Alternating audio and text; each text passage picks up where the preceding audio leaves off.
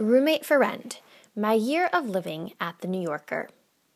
After quitting my job, I prioritized travel abroad. For the past few years, I had been chained to a desk, working nonstop insane hours as an investment banker.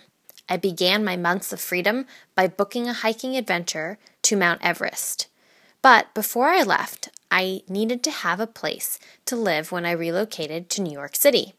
Because I knew I would be living there for the next year, the last way I wanted to spend my free time was trekking around the city to find an apartment. Impatient, I was ready to see the world first. New York City would be there, and it could wait. In order to secure an apartment quickly, I requested the nicest dorm at NYU for grad school. I didn't make the cut, so I clicked through a few pictures online, selecting the dorm closest to multiple subway stops as my consolation prize. The prospect of living in a hotel for a year sounded exciting. After all, I would be studying hospitality, so I chose that option. How bad could it be? It was only a year anyways. Sight unseen, I hesitantly paid my deposit, all $5,000 of it on my credit card, and I took off on my adventure. In reality, my time in the New Yorker hotel turned out to be far from as glamorous as that of Chuck Bass in Gossip Girl. When I arrived, I discovered the hotel had likely peaked in the 1960s.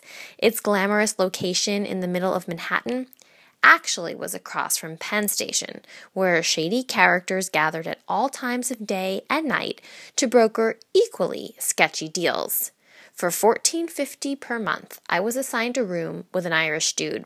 While the building was intended for grad students, everyone was under the age of 21, I discovered.